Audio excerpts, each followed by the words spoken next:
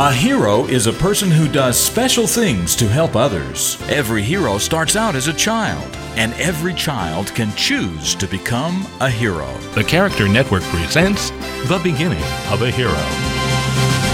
Maria and her family were taking a trip one Saturday to visit her cousin.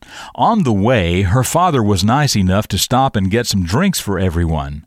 After they had been back on the road for a little while, Maria's brother finished his drink and threw the bottle out the window.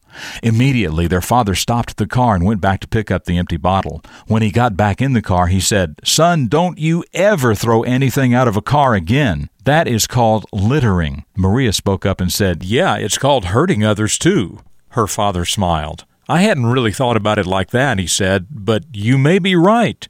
He had taught Maria and her brother all about heroes who help others, and that the opposite of helping is hurting. "It kind of hurts all of us," he said, "when you throw trash on the road, doesn't it?"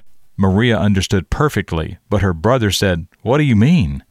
So their dad explained. He said, "When you throw out trash in places where trash should not be, it makes the landscape ugly for people to look at, when it should be beautiful, and then someone has to spend their time picking it up when I'm sure they would rather be doing something else." Well, Maria's brother not only began to understand, he even had an idea about how to help.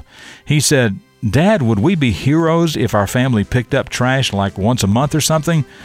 Well, everyone thought that was a great idea, and that's exactly what they started doing.